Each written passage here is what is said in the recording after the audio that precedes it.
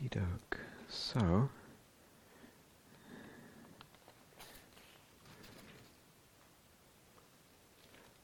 seventh jhana, which the Buddha didn't call it that, as far as I'm aware, but it has the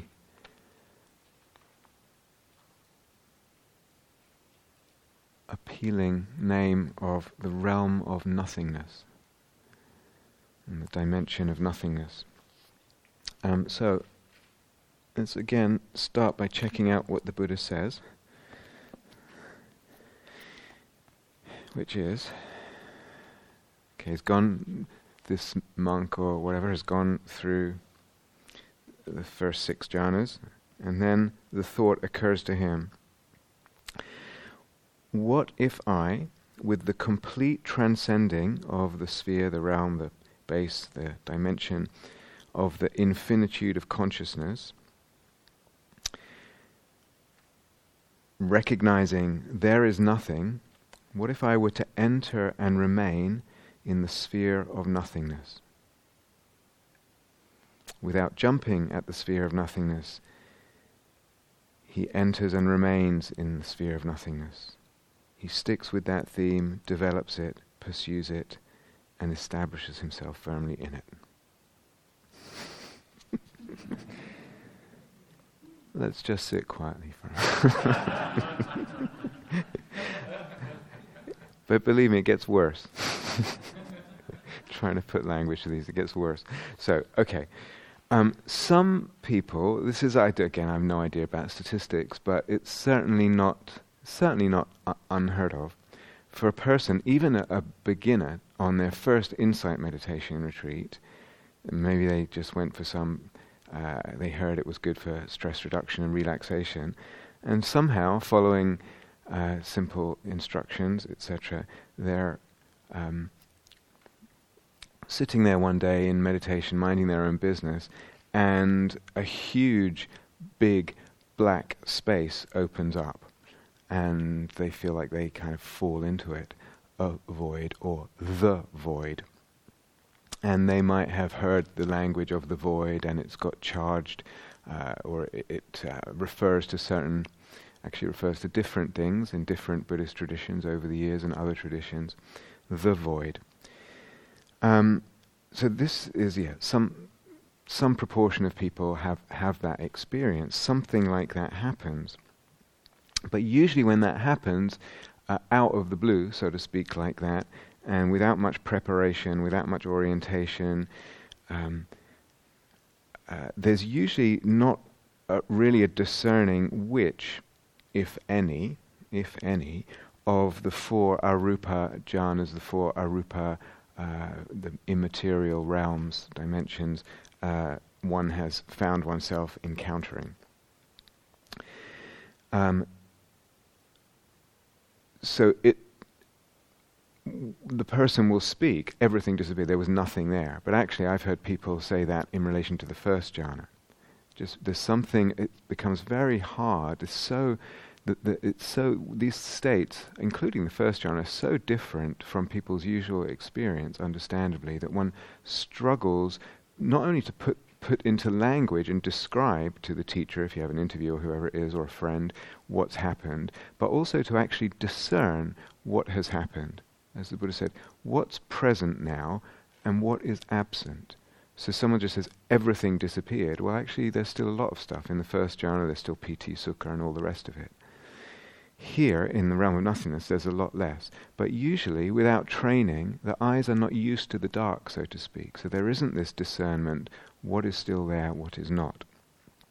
So if you ask such a person who's stumbled into encountering something like a void, a big black space, ask them, was there a sense of space there? They may not have had that much discernment. Was there a sense of space, or was there not a sense of space? So usually, if I say to you, imagine nothing, maybe not for you guys at this point, you just say to someone, imagine just nothingness. probably a person would try and imagine a big black empty space with nothing in it, probably. But that's not the realm of nothingness. That's probably more akin to the realm of infinite space. At any rate, this novice meditator or meditator without any kind of map or orientation or understanding what has just happened, this big dark space with nothing in it, without much discrimination, because they're not trained and they're not prepared to discriminate the subtleties of differences in all these states. Most would say, oh, it's a nothingness. But actually, because also of the non-discrimination, the non-preparation to be able to discriminate and discern, there won't be the blossoming, there won't be the full blossoming of whatever sort of potential state there is there. It's the discriminating, it's the discerning that allows something to blossom. We're back to this noticing, attuning, amplifying. Amplifying means blossoming. If I don't notice a difference, if I don't attune to it, and if I don't notice and attune to it, then it doesn't get amplified. In other words, it doesn't blossom. So whatever state this is that oftentimes actually scares the living daylights out of a person, if they're a novice meditator, if such a thing happens, it's probably not really any of the formless jhanas. It's a sort of in that territory potentially could be any of them, but because there's not the discrimination, because there isn't the preparation and the skill and the subtlety of and sensitivity of awareness to discriminate, because of all that, it actually doesn't really become any one of them, probably. More significantly, the person, is this on right? Yeah. The person almost certainly does not understand how that happened at that point. If I was just meditating, I was just noticing things, letting go, and then this thing happened. Almost certainly have no idea how it happened or why it happened. And they may or may not get much explanation from books or whoever's teaching the retreat or talks or whatever. No understanding how it happened or why it happened. So it just seems a random occurrence. And it might be presented as a kind of random occurrence. What's the important thing? Two things. You'll be okay, and it's impermanent. Both of which are true, but there's no real understanding of the why there. And the why has to do with dependent origination, right? Dependent arising, or dependent fading, right? Yes? So, it probably doesn't fully blossom, probably there's very little or no understanding of how or why that has opened or kind of emerged. And as I mentioned, there's probably, or often, would be quite frightening, such an experience. One just feels like one's on the edge of an abyss or has fallen into an abyss. There will be fear with such an opening, such a deep bottoming out of experience, such a deep disappearance of the world of phenomenal reality, the conventional and accustomed world of phenomenal reality. There will be fear, usually, if there aren't a kind of series of stepping stones to such an experience. A series of stepping stones that one has enjoyed and learned to trust and delighted in, and they've become stable bases, stable stepping stones. And what are they? Well, the other 6 jhanas. So these other 6 jhanas, up to this 7th jhana, because we learn to really trust them, they're also droppings out. They're also disappearances to some degree. They're unfadings, unfabricating to some degree. Do you understand? But we've got used to that. Not only have we got used to it, we've learnt that they can become stable and that they're delightful, and we trust them. There's nothing to be feared here. Without those stepping stones and the training and time that it takes to really establish those stepping stones, then just being presented with this edge of an abyss or falling into an abyss is going to be frightening. It's a long way from normal consciousness to such an abyss. It's a much less of a way from the realm of infinite consciousness, the 6th jhana, to the 7th jhana. It's just step. And so there's much, much, much less likelihood for there to be fear.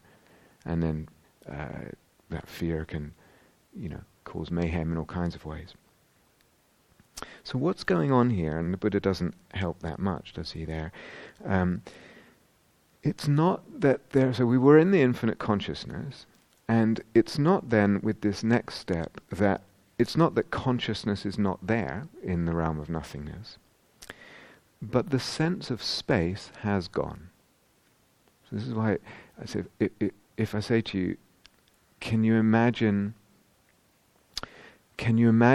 a big black space with nothing in it?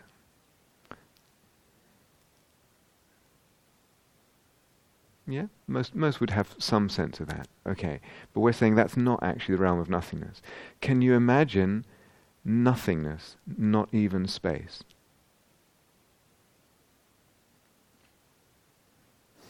A little trickier, huh? Okay. So this is really kind of gone quite beyond our usual sense of things. Space has gone. It's not that consciousness has gone. Consciousness is there, but consciousness is not prominent in the way it was in the sixth jhana, in the realm of infinite consciousness, when the consciousness and the consciousness knowing itself, or even knowing the infinite space, was the primary nimitta. There's still consciousness. There has to be consciousness there in the realm of nothingness, otherwise we wouldn't have any sense of anything, any perception of anything, any consciousness of anything. But the consciousness is not prominent. It's rather that the citta, the mind, the heart, is struck, captivated, drawn to the sense of nothingness. This sense of nothingness which doesn't even have a sense of space with it. Or it might have the last vestiges of space, but as you get deeper into it, even the space kind of, I don't know what the word is, collapses or gets sucked into itself like a kind of black hole or something like that. And that nothingness is the primary nimitta. That's what the mind is drawn to, captivated by, struck by, entranced by, etc. The consciousness is still there, but it's not the primary thing. Later on, and I hope we will get to go into this or describe it on this retreat, later we have to re-find and refocus on the consciousness as one aspect or thread of being able to go even deeper. So at the moment, it just kind of, we forget about the aspect of consciousness. Later, we have to find it again as just one thread of a path that can take us beyond even this nothingness. Experientially, usually, such a state, the realm of nothingness, is basically pitch black, and as I said, we've gone beyond anything that could be described as space with nothing in it, which would be more akin to the infinite space.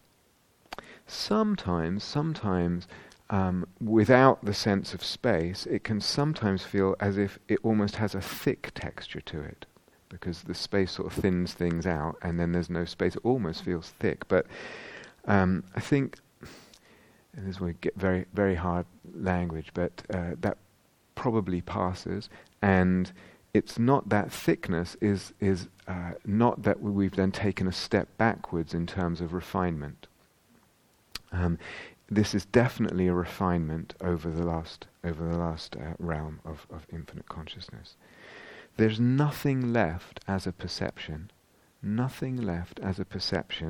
but the perception of nothing. There's nothing left but nothing. There's nothing left but nothingness, and that's the one thing that's striking one. Is something, again, very breathtaking. It may be, for some, even someone who's not a beginner, like the person we described just innocently sitting on an insight meditation retreat, having never heard about any of this stuff. It may still be, for some people, an acquired taste, for some people. But I would say at some point, either immediately or gradually or eventually, at some point it will turn and one will fall in love with it. Fall in love with this mystical nothing, this mystical void, this mystical nothingness. So, how do we get there? How does it open up? Well, again, one possibility, and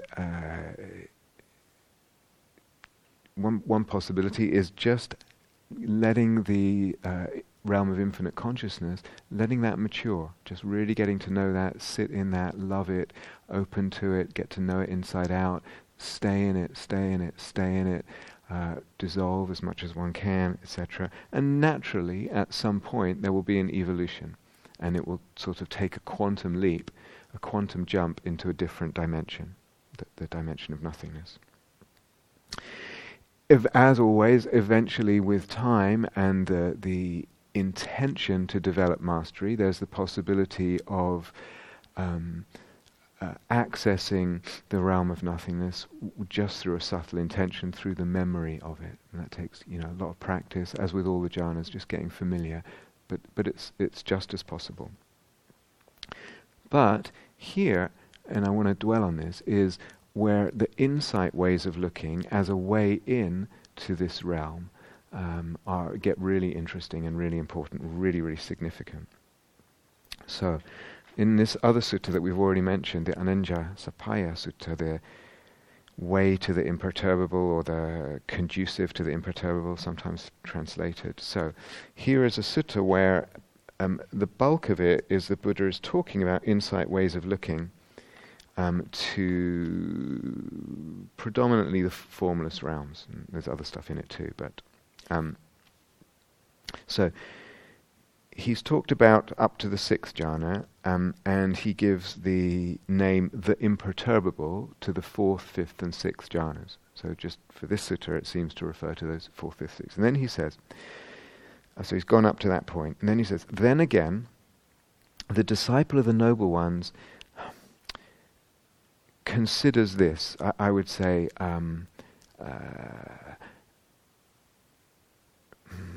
this consider, again, it's not I don't know what a better word in English would be, it's not an intellectual pondering, it's one employs a way of looking, and that's very light, very agile, very subtle, and very potent. A heavy pondering philosophically is not going to produce any meditative state and open any doors to other dimensions. Okay, so we don't really have a word in English, but the way I would definitely translate this is the disciple of the noble ones employs a way of looking which involves a very subtle text that says something like, and understands something like, all sensuality and all sensual perceptions and all perceptions of forms and all perceptions of the form, the form jhanas, the rupa jhanas, and the realm of space, and the realm of infinite space, and the realm of infinite consciousness. All that, all sense perceptions, all form perceptions, all rupa jhana perceptions, all perceptions of infinite space and infinite consciousness, all that, they're all perceptions. They're all just perceptions. Where they cease without remainder, where they end without remainder, where they no longer are, that is peaceful, that is exquisite, i.e. the dimension of nothingness. Practicing and frequently abiding in this way, her mind acquires confidence in that dimension.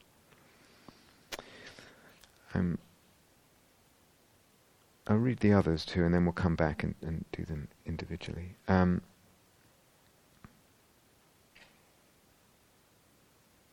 No, let's take them individually, it's better. So what's going on here? Basically, one's employing a way of looking. Again, we're talking about if you're not used to this idea of ways of looking, we're talking about something very subtle. It's an insight way of looking. It's a certain conception and relationship with, in this case, all those perceptions.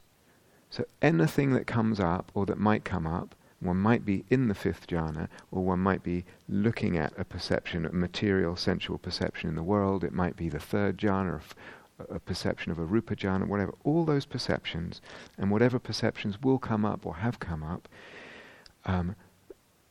they're not peaceful. They're dukkha, basically. So some of you know what I call the first dukkha practice, unsatisfactory. But particularly they're not peaceful.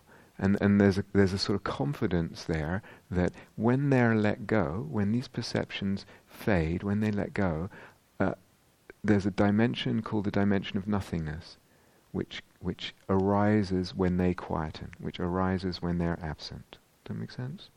Yeah.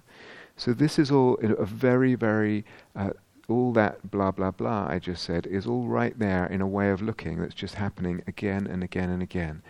Very subtle tincture in the way of looking, making the way of looking very subtle, not a whole verbose philosophy, and one's applying it to whatever one is perceiving, whatever, again and again and again, sustaining over and over and over, and those perceptions fade. And in their absence, the perception of the realm of nothingness opens up. They're not peaceful, but this is peaceful, this is exquisite, the dimension of nothingness. So that's one way the Buddha describes. And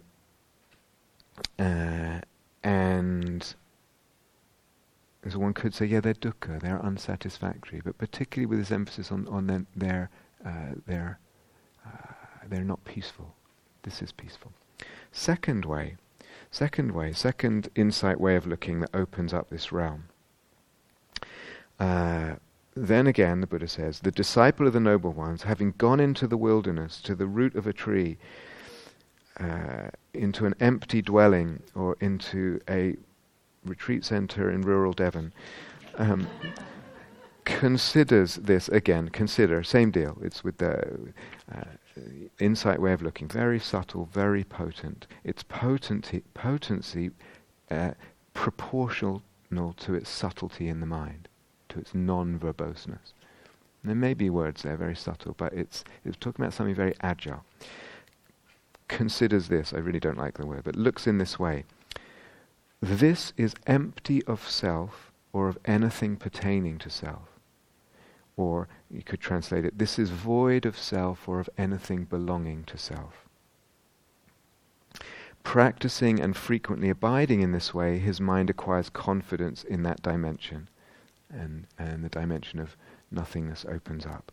So when we read that originally, you think, oh yeah, that's to do with there being no self, because Buddhists talk about there being no self, right? I think it's actually more to do with what I call the phenomenal self, not the personal self, but the self of phenomena. This is a lamp. This is a piece of paper. This is a glass. This is a hand, etc. So just as we take habitual avidya, habitual delusion takes self to be something real, a real thing, we also do that with anything at all. This is a sound, this is a taste, this is a clock.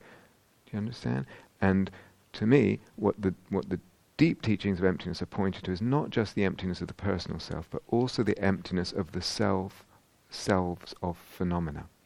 Everything is empty. All things are empty of being things, of being inherently existing things. So the way of looking, this is empty of self, this is void of self, or of anything pertaining to self, or belonging to self.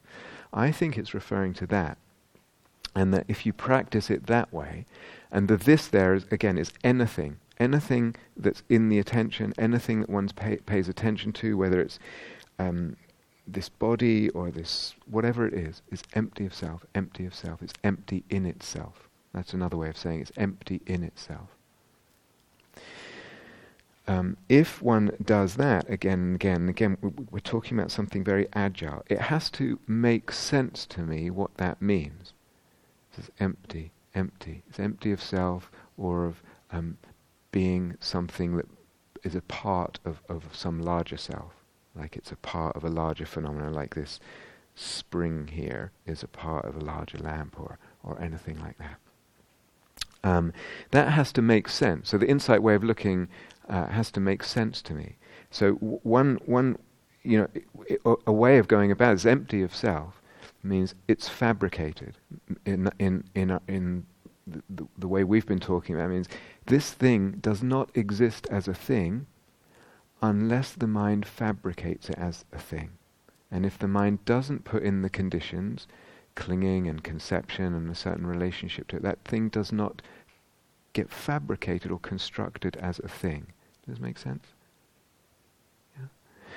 Yeah. So these ways of looking have to make sense, but it will be equivalent, or one way of doing it, or a shorthand way of it is fabricated. But I have to have the experience of having seen things unfabricate through playing with other ways of looking in the past. I have to have enough experience of that when I point at something with my mind and say fabricated, it's resting on my on the consolidation of my previous insight, seeing things fade. I know they're fabricated. I know it here in my heart. So I can just say, I can just look at them as fabricated. And in that one word, there's a whole, you could write, a book explaining what that one word means. Fabricated. So it has to be there. And that's what I mean. It's very agile because that one word contains a lot of understanding, but very, very, in a very dense way, but very light. Yeah. So fabricated maybe is empty in itself or of a phenomenal self, which is more than to say it's not me or not mine. Okay, I would say. So to really point to this jhana, we need to go beyond the teachings about personal self and not me, not mine, anatta, and actually to the level of the phenomenal self, the emptiness of phenomenal self, which is a deeper level. Yeah. It could also be, and some of you know this, and it's in Seeing That Frees. All this stuff is in Seeing That Frees. But it could also be, say, this is empty of self or of anything belonging to a self, void of self or anything void, or void of anything belonging to itself.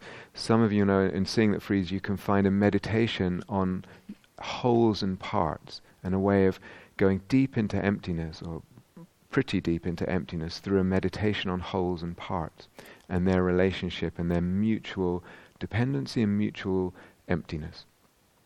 And so this could be referring to something like that. Whatever this is, it's not a part of something bigger, and it's not a whole which has parts. The very notions are empty. So there's different ways of doing it. We don't have time to go into detail. I'm just kind of pointing at things here, but it's in Seeing That Frees in quite a lot of detail. But that might be an option there. Okay, so that's the second one. Third one, then again, the disciple of the Noble Ones considers, all my qualifications about that word considers, then again, the disciple of the Noble Ones considers this. I am not anything belonging to anyone anywhere, nor is there anything belonging to me in anyone anywhere. Huh? I am not anything belonging to anyone anywhere, nor is there anything belonging to me in anyone anywhere. It should make us scratch our heads. I think you have to consider also perhaps the time of the Buddha and the different religious views that were around and the different meditative practices were around. It's very possible, and in fact in the Buddha's biographical story there's just this, that someone takes, for example, the realm of infinite consciousness as the ultimate reality, and everything in the world belongs to that ultimate reality. And not only is it the ultimate reality, but I, in my true essence, and you, in your true essence, are that ultimate reality. Your true essence, yourself with a capital S, is that infinite cosmic consciousness. And so this strange formula here,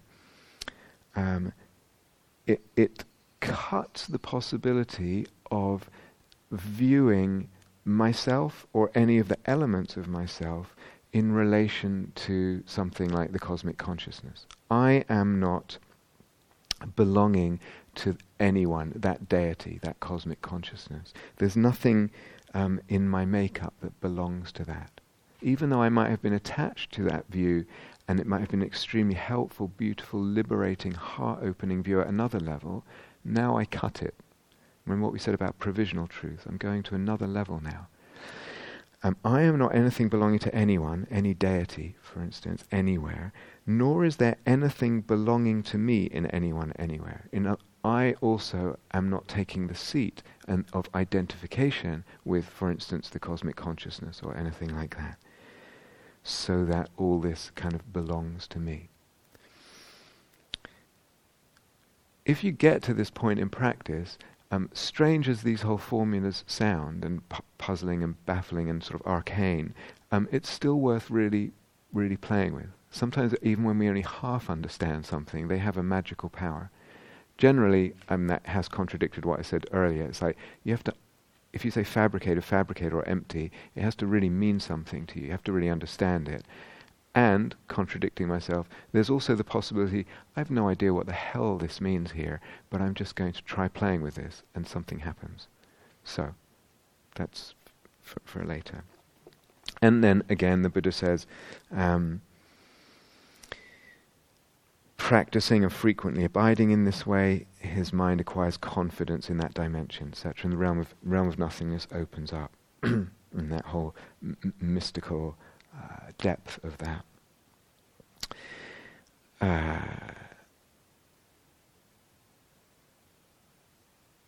So again, we're talking about insight ways of looking. We're not talking about pondering. We're talking about something that's very light, liquid, agile, very, very subtle, but has immense power. And I want to return to those insight ways of looking and their relationship with this dimension of nothingness in a bit. But just practically speaking, in terms of technique, etc. So here we are again. I really want to dissolve in this. I want to dissolve in this nothingness as much as I can. There will be, as in all the jhanas, there will be a subtle polarity between subject and object. Okay? An object here is the nothingness, but there will still be some degree of a subtle polarity, a subtle sense of separation, a subtle duality there. There's still the same thing, still sassy. But the A, again, absorption, how much can I dissolve in this? Remember, it's an open direction. So it doesn't end. We're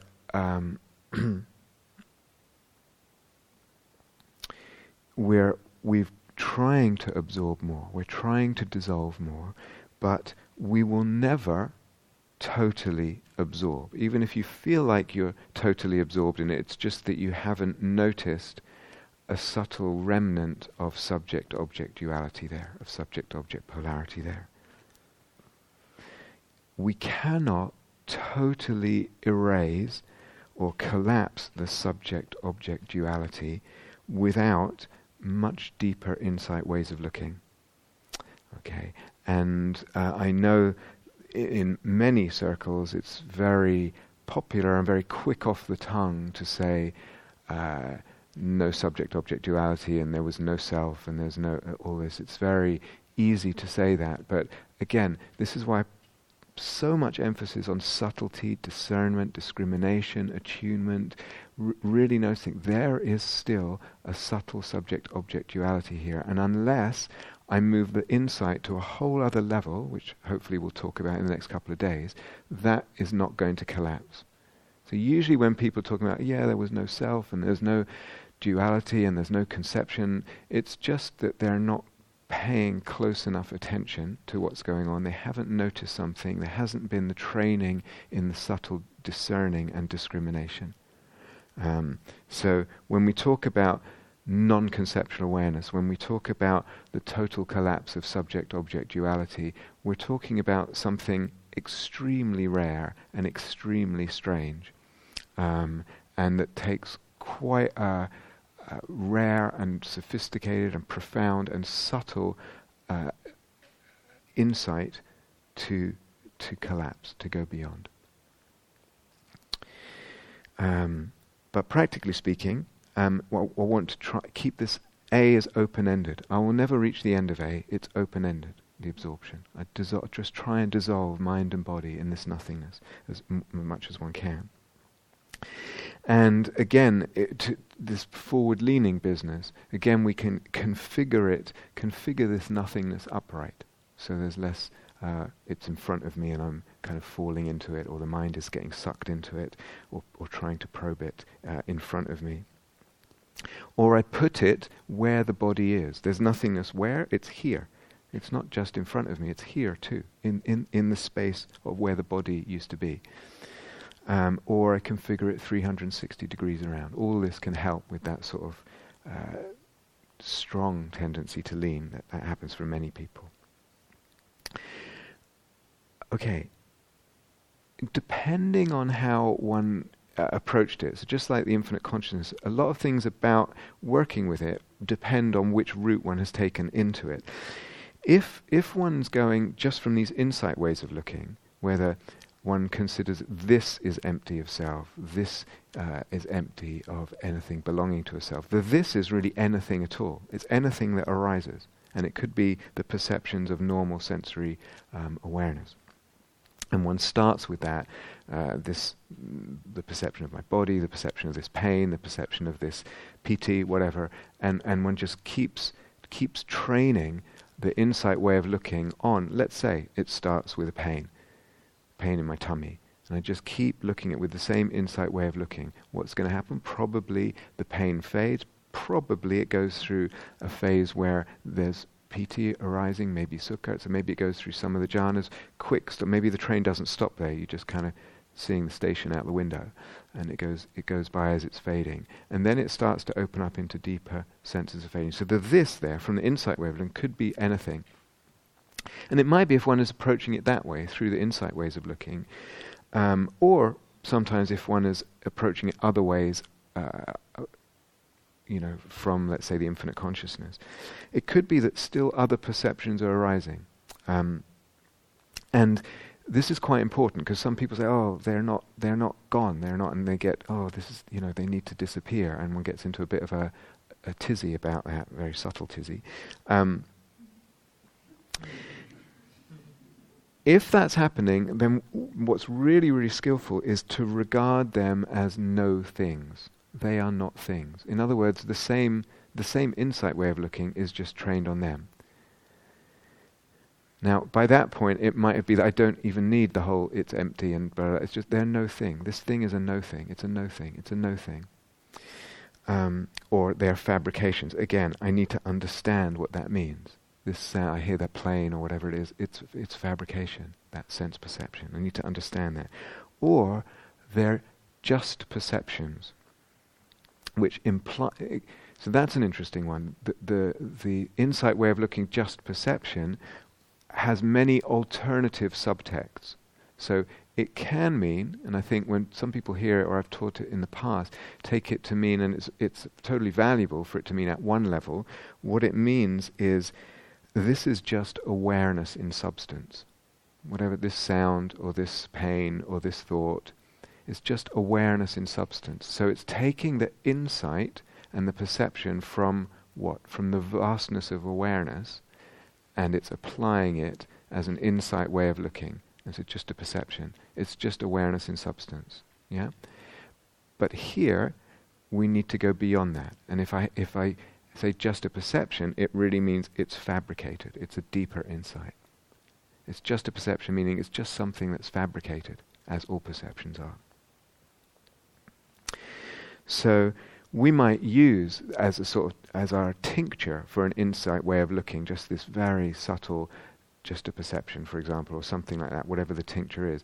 But it's important to read the small print. It's important to know what does it mean, because the small print will determine what happens.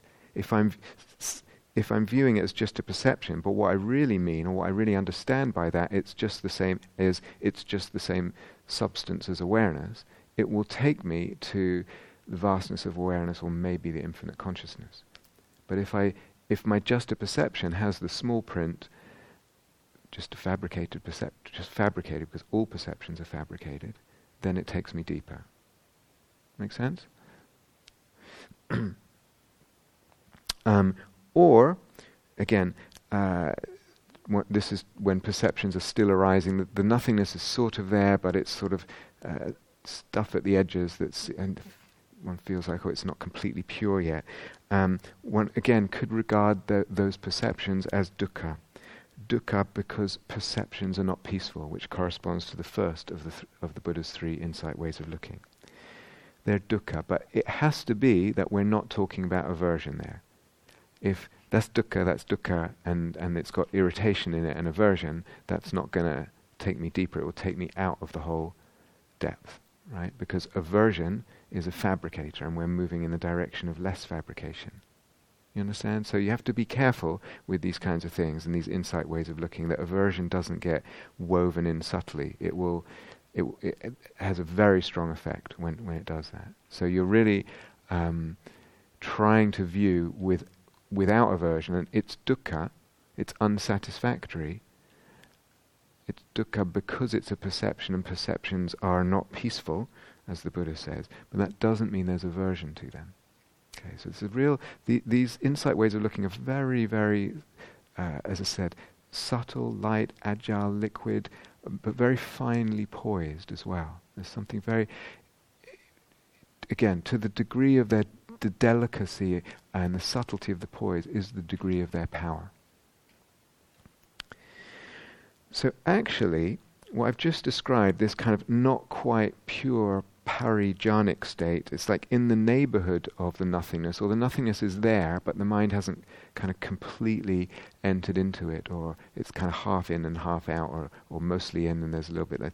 This not quite pure, whatever we call it, parijhanic state, it may be actually more useful because of the opportunity to practice those ways of looking at objects and at sense perceptions and mental perceptions right then. Again, we tend to think, it's not going well, or we judge it dependent on how deep the absorption, etc. But the very fact that it's kind of not quite in yet gives us more opportunity to look in a certain way at these perceptions, and that may be more useful than when it's just completely, purely emptied out. Because it's the ability to look at, it's the ability to sense and to relate to perceptions in these ways, with these insight ways of looking. That's what's most liberating. That's what brings the radical change and the radical openings of view. Our ability to be in the world of things, to engage things, knowing they are empty. So this kind of, it's not quite settled yet, state of, with regard to the realm of nothingness, gives us the opportunity to practice ways of looking right then in this kind of in-between state that one might judge as, haven't really got it. It gives us the opportunity to practice ways of looking that are, in the end, actually more powerful. Does that make sense? So this whole thing, this whole realm of nothingness and everything that goes with it, is an experience and or an understanding of emptiness at a very deep but not yet total or ultimate level. So when we're talking about the dimension of nothingness, we should be understanding emptiness at a very deep level, from it, with it, or on our way to it. It's wrapped up in the dimension of nothing, should be an understanding at a very deep level of emptiness. It's not the final, ultimate, deepest level of emptiness, but it's still really important. So again, we can talk about nothingness and no-thingness, but they're really just two sides of the same coin. You get? Yeah? The advantage, I think, of working from the insight ways of looking, as the Buddha described, and as we went through very briefly there, and is in a lot more detail in Seeing It Frees, and the advantage of working that way is because those insights get consolidated more. So, especially number 2 and 3, this is empty of a self or of what belongs to a self. There's, what's that phrase again? There is I am not anything belonging to anyone anywhere, nor is there anything belonging to me and anyone anywhere. These ones they're empowering a view of emptiness with regard to phenomena, the phenomena of the world, the phenomena of our life. Okay? The first one, perceptions aren't peaceful. Let me go for something without perceptions, where there's more peace. Again, you can hear the danger of dualism there, right? You can hear the danger of a dualistic attachment. In a way, what I've just said, we could say the samadhi here, in other words, how absorbed am I in this state, is actually less valuable than the insight. You could say. The degree of my absorption, etc., into this state may be less valuable than the insight that comes from the state or on my way to it or around it or in the after effects. I would say that the insight is actually more important than the degree of samadhi here.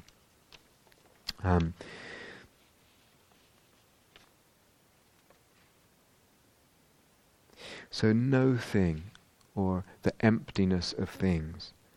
And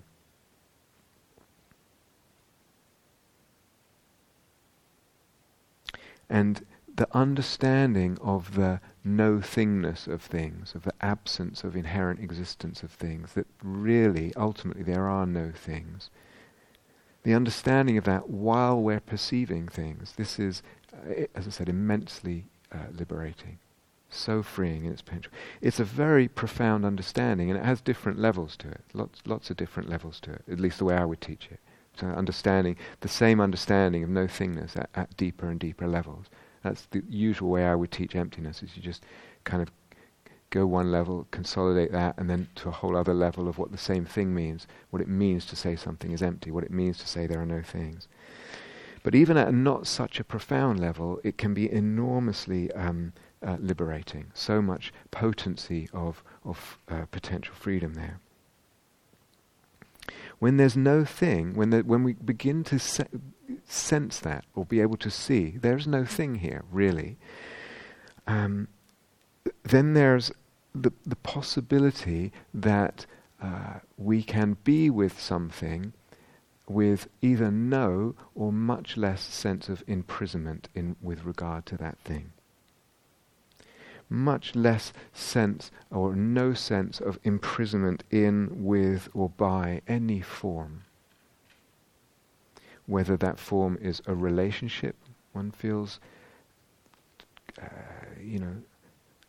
claustrophobic in, whether it's a work situation that one feels hampered by, stuck in, constricted by, whether it's any kind of situation, or a social situation, or an ongoing social kind of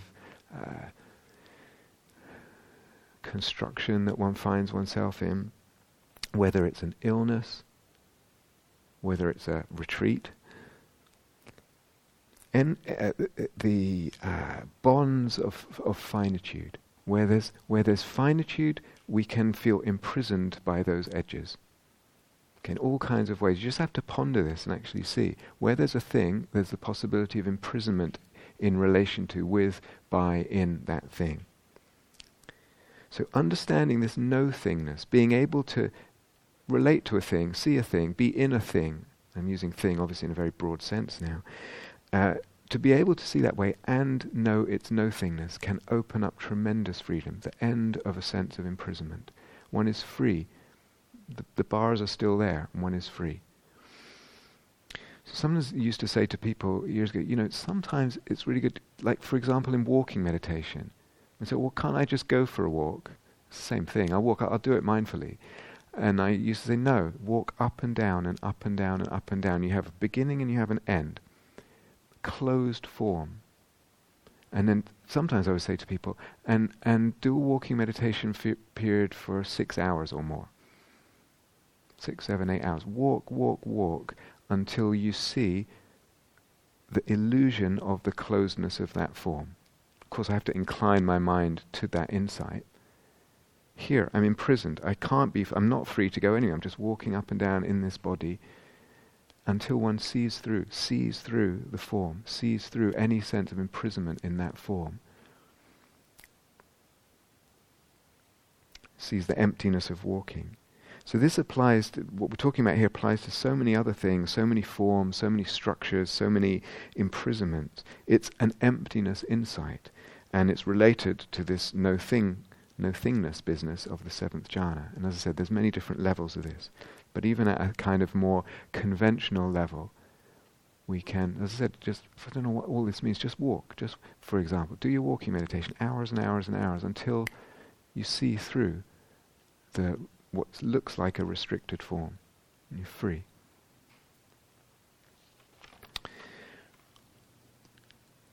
So, the samadhi, as I said, may be less valuable than the insight here. And there's a way, as we've been talking about, the jhana should bring certain insights. It will bring certain insights. When one goes into this level, dimension of nothingness, it should bring certain insights. But certainly the insight ways of looking will deliver the jhana. So the causality again works both ways. But if I enter this jhana and this dimension of nothingness, if I go via the insight ways of looking, it will tend to reinforce those insights more. I will learn those insights more because they've been part of how I've got there as well.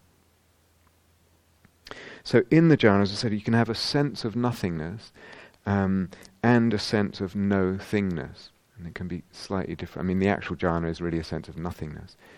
The insight is of no-thingness. It's the latter, the sense of no-thingness, the recognition of no-thingness that's most important for insight. Even if this is an interesting one, if I just have an experience of nothingness, deep nothingness, to me it should lead to the insights that the Buddha is talking about, emptiness of phenomenal self, etc. It should lead to the insight that there are no things really.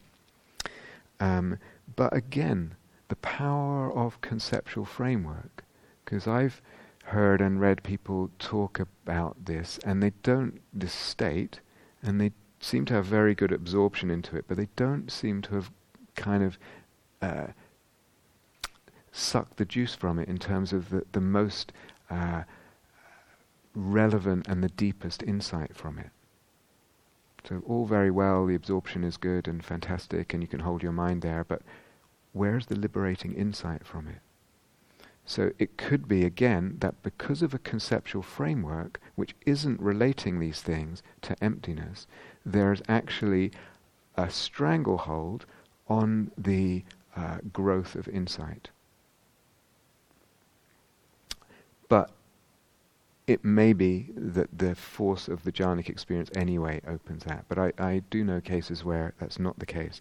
And to me it points again to the hidden power of conceptual frameworks, and how important it is to pay attention to conceptual frameworks and just see, are we adopting and using and relying on the most powerful conceptual frameworks, the ones that make the most sense, the ones that point in the right direction? Are we picking the right thing from the fruit tree?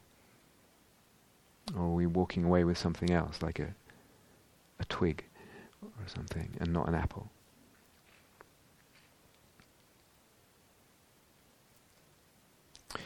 And then, so the view then that becomes available, and the understanding, and also the after effect on perception here, is one moves in the world afterwards, and one's clearly moving in a world of things, but they're at the same time felt and seen to be in some very mysterious way not things. It's a thing and it's not a thing, and it's hard to put that into language.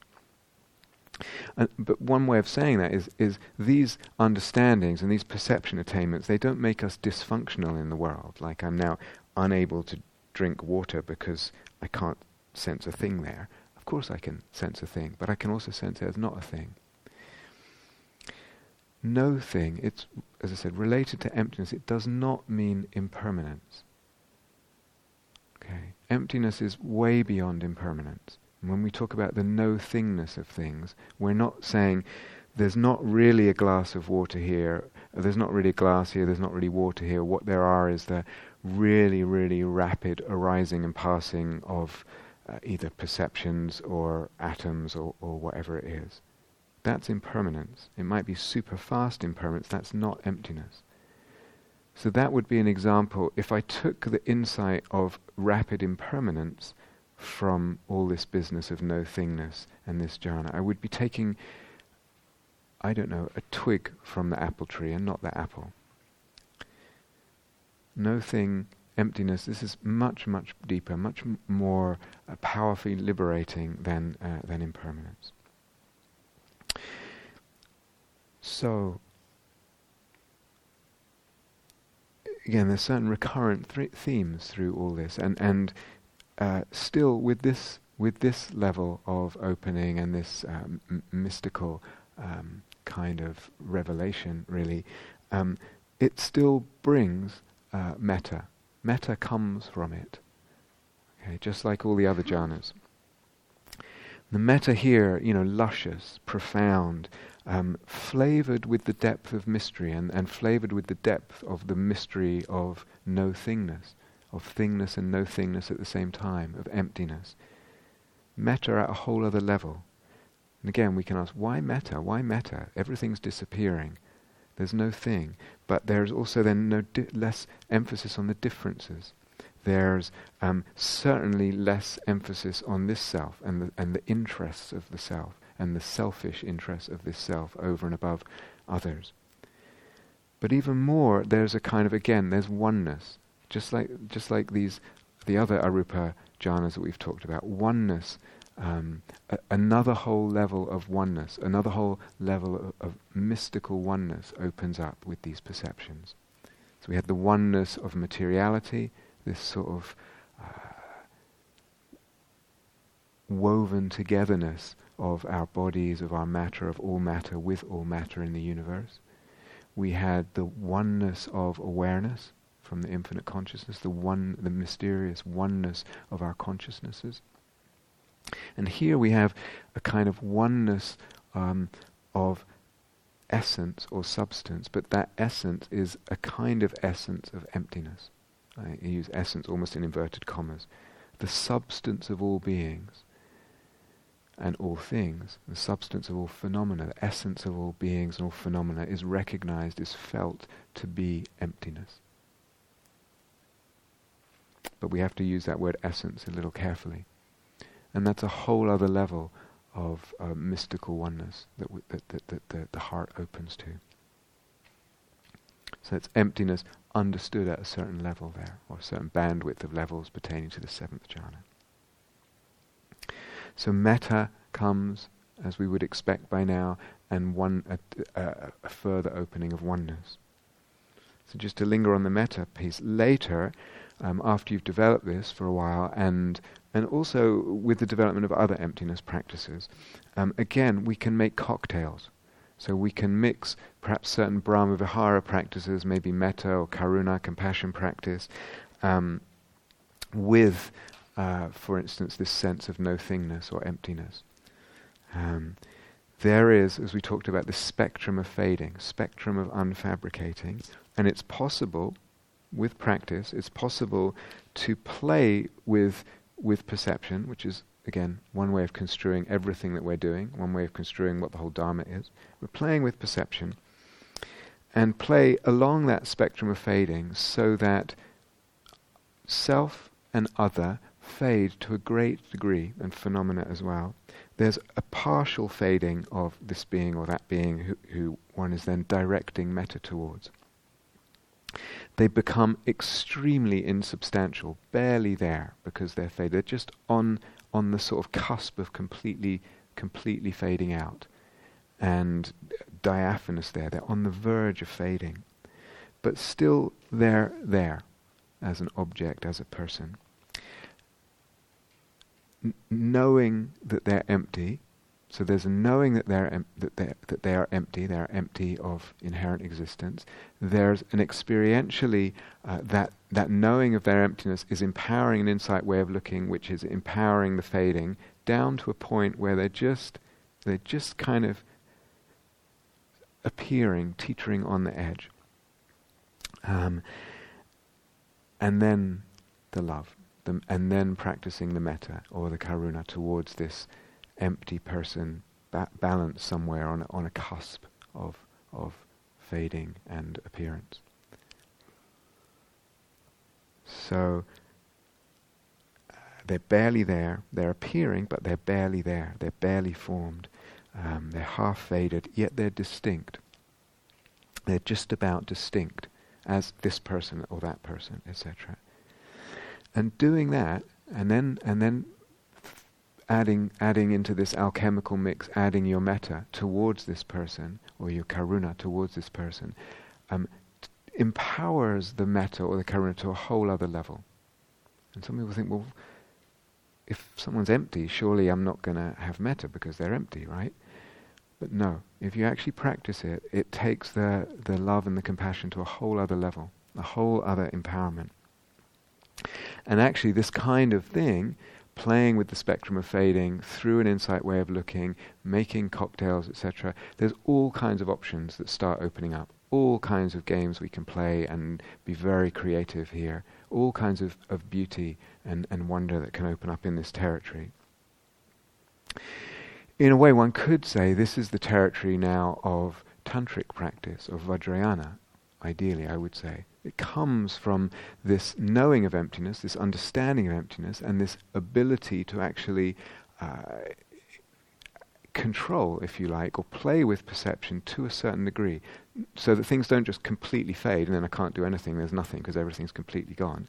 But nor are things or beings reified and solid. They're in this diaphanous, divine, empty yet appearing, on the cusp of fading yet appearing. They're in that place, and it's a magical place, and it's a place of potent magic. In the Mahayana teachings, it's said that only a Buddha, not an Arahant, not a fully enlightened person in the Theravada teaching, only a Buddha, a complete Buddha, can both fully view something or someone as empty, at the same time that they still perceive that thing or that someone as empty, still perceive them as someone or something. For all the rest of us, when I view X or Y or this person or this phenomenon or that phenomenon as empty, if again that makes sense to me what it means, and I'm applying it in this agile, subtle way, I'm viewing this as empty. That thing will disappear. It will fade. Only a Buddha can fully view something as empty and still perceive it. That's a core and fundamental but not very well known Mahayana teaching, and it has enormous implications. So that one way of construing what one's doing when you're practicing Vajrayana visualization practices and seeing appearances as divine, and some of you will never have heard of this, some of you will have, is you're deliberately mimicking the mind of a Buddha, and that capacity of a Buddha to do just that, to understand and view something as empty at the same time you're actually perceiving it, without it completely fading. So that Vajrayana, that kind of practice, is just this pretend mimicking of being a Buddha. And if you do that enough, that's one way to become a Buddha, is you just imitate a Buddha, and then you become a Buddha. That's all Mahayana and Vajrayana teaching, I'm just mentioning it. But a couple of things from that, and they're significant. Well, I think that's very significant in all kinds of ways, and certainly as practice options, hugely significant, and immensely beautiful playgrounds open up, immensely beautiful realms and possibilities open up there. But there's a couple of points I want to draw out from what I've just been talking about. So one is about this malleability of perception with the emptiness and the fading. I'll come back to that. The other, again, is revisiting our theme of desire. And we said there's this 4 iddhipada that the Buddha talked about, and desire is one of them. And we keep touching on it in this retreat. And one of the things I said, and I've said it now, I've pulled it out as something to talk about twice, and third time now at least, I think, is, again, what is it exactly I'm desiring from practice? And that, what exactly is the mix of desires, the precise mix of my desires that brings me to practice, that keeps me practicing, that takes me to retreats or whatever it is. What's in there, what those desires are, has a tremendous influence on then what unfolds, let's say on a retreat or in your practice or in your life. So that if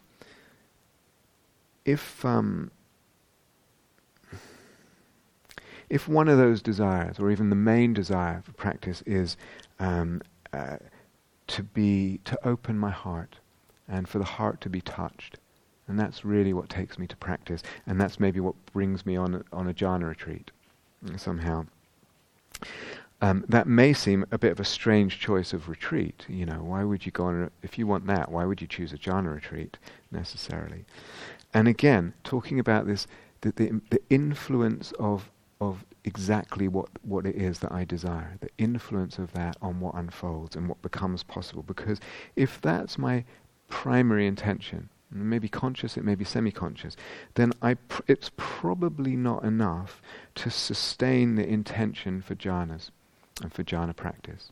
That's probably, it's a wonderful intention, but it's probably not enough to actually show up hour after hour on a retreat like this, or a longer jhana retreat, to actually sustain. This is what I'm doing. I'm not getting distracted. This is the primary thing I'm doing. I'm occasionally doing something else, but this is what I'm doing. We've talked over and over about just how hard that is to sustain that intention, and also just how important it is to sustain that intention, because without it sustaining, things won't open up. They'll open up in a very limited way, but they won't unfold to these kinds of depths.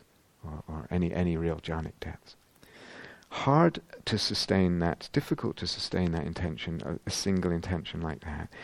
But if my kind of primary thing that I'm looking for or wanting from practice is the heart to be touched or open, then, as I said, it's probably not enough to sustain that intention. It's probably not enough to keep working and playing, for instance, in the ways that we've been taught. Because I'm actually interested in something else, and it's hard to see the connection, and I'll be drawn to other things because they're more in line, or they're more obviously in line with my desire.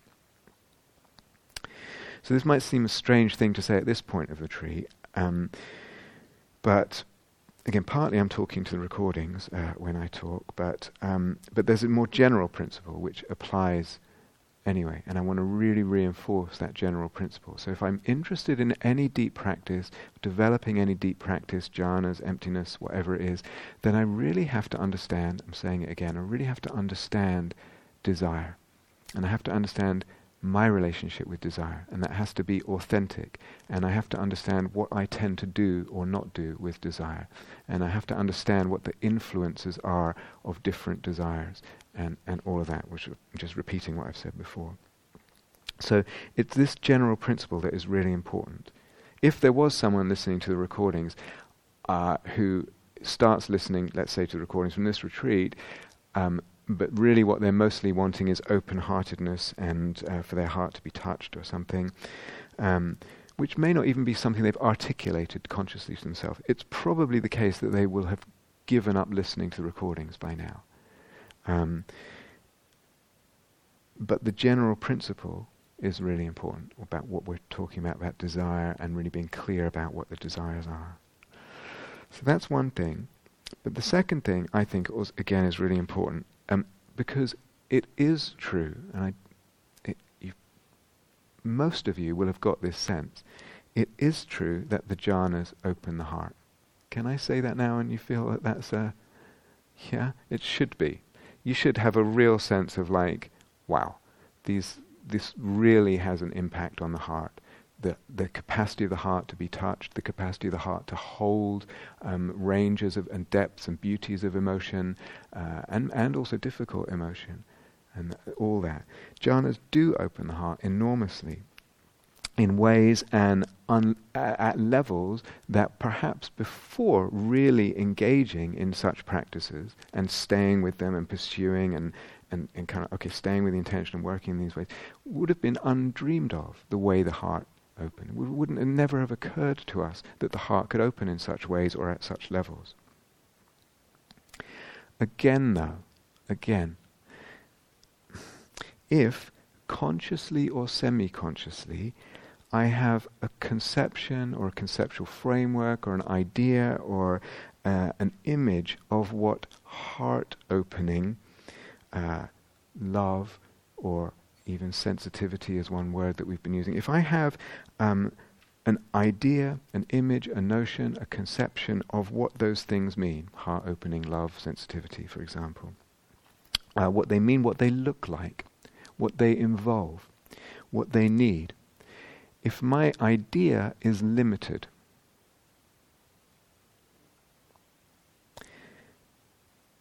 then it might be that there is a limited range and possibility and depth of heart opening, because my very conception, even if it's semi-conscious, is limiting what's possible for the heart. It's limiting the heart opening that's possible.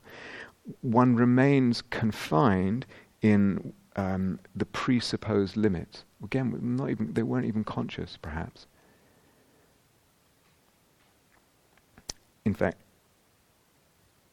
the danger is even more, and especially so, when we think, but I just want my heart to open. I'm not really into conceptual frameworks. I'm not really a conceptual person. I'm just kind of open because I want my heart to be open, so I keep my mind open. But actually, it's not. There's an idea there. There's a limit. There's an idea, an image, a notion of what heart opening or being touched or whatever means, involves, needs, looks like. And that limited idea is limiting what's actually possible. So heart opening is endless, I would say. It's endless. There's no end to heart opening. There's no end. It's endless in terms of what it is and also what it includes and what it involves. It's endless if we let it be endless. Meaning if we let the heart open, but also if we let the mind be not limited in terms of what it means. Again, the power of conception, the power of conceptual frameworks, the power of notions and ideas, conscious or unconscious, is enormous. Really, really enormous. This is something to really explore. Again, we can talk about jhanas and but there's other issues like desire and idea or conception that have power and have determinative power over much more than we recognize, and they have determinative power over what will open for us as human beings, or what remains closed. And we don't even understand why is it remaining closed. Or we don't even recognize it remains closed until we hear other people talking about things. Oh, why haven't I had that experience? Okay, last thing relating back to the emptiness was talked about the metta and the love and the desire, and again coming back to our theme of malleability of perception. So it should be, I would say, that let's say, to the degree that one has realized the emptiness of things. And remember, that's a spectrum. It's really a spectrum. So we're talking about emptiness of things can be realized at a very everyday, not big deal level, and it's still really, really important. And it can be, realized at all the way down, incredibly deep, everything in between. But that realization of the emptiness of things, or the nothingness of things. For many people, it legitimizes and opens up the possibilities for playing with perception even more, for the malleability of perception. So, in the opening talk, I think it was the opening talk, very near the beginning of the retreat anyway, I said something of just recognizing and wanting to sort of acknowledge together and out loud the fact that I knew that many of you would have been, for instance, very active, working in activism of different sorts recently, and particularly with activism around climate change and species loss and the environment and this kind of thing, and arrived at the retreat kind of very tired from all that and the craziness of, if you were in XR, rebellions and things, tired, wired, and grieving. So that was a possibility. And someone who indeed did arrive at the retreat after lots of dedicated activism, wired, tired, and grieving, left a beautiful note the other day. So I'm going to read it to you and then say a few things about it. She says, this morning, so this is on, wired, tired, and grieving from all that activism, and then on this retreat. And then this morning, I decided to walk in sukha. Okay, so walk with the primary nimitta of the second jhana. Being surrounded and welcomed by it rather than walking in a sukha bubble of my energy body. So the usual instruction has been to keep the sukha, if we're doing sukha, if you're going for a walk, keep it in the energy body bubble space, right? So I've tried something different. I want to walk surrounded by it rather than just in the energy bubble. And it says, for many months I found it nearly impossible to enjoy being in nature, although I was in amazing places in the natural world. I mainly perceived nature as wounded, deeply ailing, dying, etc. A perception that is not only very painful, but also, as I was very aware of, not always helpful or sustainable for the being. This morning, all was radiating or being an expression or manifestation of happiness. The very fabric of the cosmos was sukha. This was very beautiful and healing. Yet what was even more profound and made me cry was that not only was all an expression of sukha, but that the cosmos, or all, or it, was delighted and happy at my activism. No matter how flawed, mad, confused it may be, the activism, at times, it, the cosmos, the world, the nature, rejoiced in it, no matter what the outcome. So, just want to analyze this a little bit. So, beautiful experience, very healing. There's the jhanic familiarity, in this case with the second jhana, and there's at least some degree of mastery, maybe complete or some degree, because we said the walking with the sukha is part of the elements of mastery. It's jhanic familiarity, some degree of mastery, and then the choice, deliberately not to contain it to the energy body, as would be relevant to the second jhana, but to allow it to become huge and cosmic, if you like. So in soul-making dharma, the distinction I want to make here is one that pertains to soul-making dharma, etc. But in soul-making dharma, we have this word cosmopoesis, which really means cosmos and poesis, a making or creating or an art of perceiving the cosmos a certain way, of sensing the cosmos a certain way. So there came here a cosmopoesis at first, but that cosmopoesis wasn't fully imaginal. Or it could be that there's a cosmos, let's say, I'm not sure quite what the order or the pacing of how things unfolded here, it doesn't matter. The point I want to make is, we can have a cosmopoesis, and as someone shared in a note the other day, the fabric of the universe being joy. So here's the fabric of the universe being sukha, saying there's a cosmopoesis, but we can have a cosmopoesis that's not fully imaginal. Okay, it's just cosmopoesis. It's an after effect of perception. It's a malleability of perception on what the sense of the cosmos is. Then, in this report, that cosmopoesis becomes more imaginal. Why? What's the difference? One of the differences is the self gets drawn into the soul-making dynamic. It's not just the universe is has its fabric of joy. Delightful as that is, incredibly beautiful, mystical, lovely experience that is. When it gets to being imaginal, when we get into soul-making territory, something else starts to happen, and the self gets drawn into the soul-making dynamic. The self becomes image to some extent. And then from that, other elements of, as we talk about the lattice, what's it called? The lattice of the imaginal, the nodes, the different elements of the imaginal will start to get drawn in because the self has become imaginal. And that's very different from an experience where there's joy. The cosmos is joy. Its essence, its substance is joy, but the self is not really drawn into the experience. It's prominent, it's enjoying it, it's touched by it, but it hasn't become personal in that way. Does that make sense? So one of the moves, one of the occurrences that sends it then into imaginal territory, and it's not really a black and white division like all these things, even with jhanas, is the becoming imaginal of the self.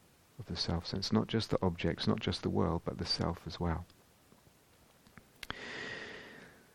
And back to fantasies of the path, what supports our desire, what supports our intention, etc. Here then is the possibility, an image opened up, but involved the image of the self and of nature and of the cosmos, both self, other, world, became imaginal, but in a way, the potential here for that very image and the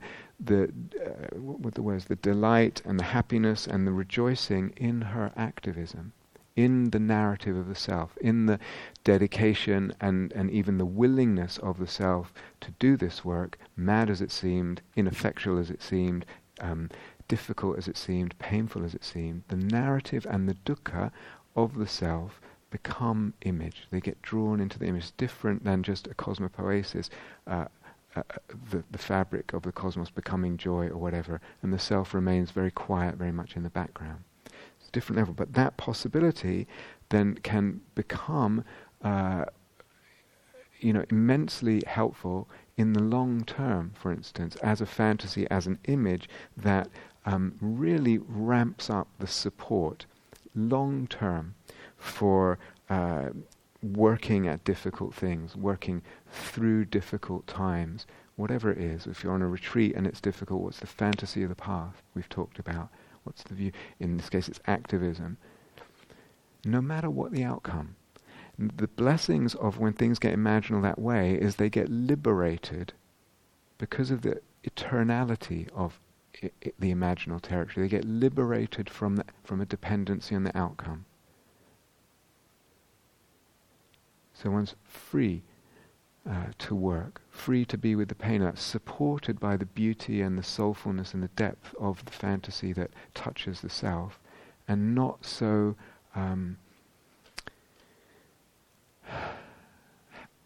hampered by and worried by and limited by what their outcome might be. And yet we're still working full out for it, but supported by this whole other dimension of being, the imaginal sense. And then this support in the long time, to be able to sustain one's soul desires, one's deep desires through the difficult, through the long term, without the heart having to close, without the heart having to close to grief, to pain, to possible failure, and the threat of possible failure. So it's not a soul-making retreat, but I wanted to say this because, again, desire, an understanding desire, an understanding that has a lot to do with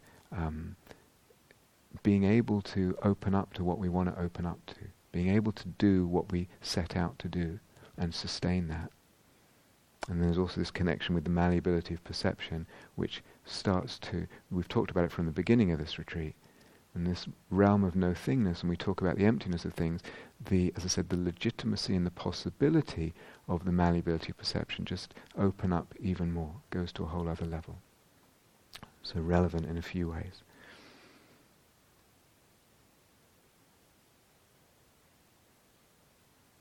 Okay, let's have some quiet time together.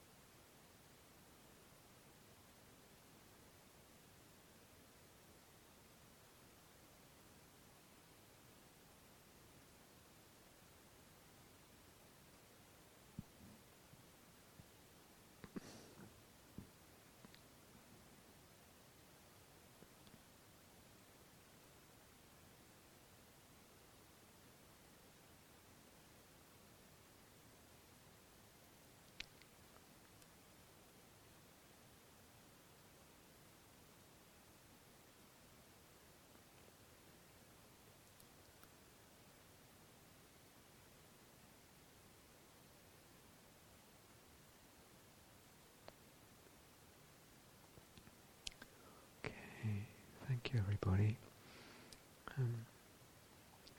Time for tea. Enjoy. Is there anything else? No? Okay.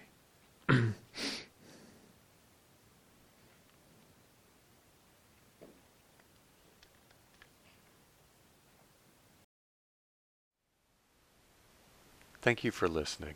To learn how you can support the teachers and Dharma Seed, please visit dharmaseed.org/donate.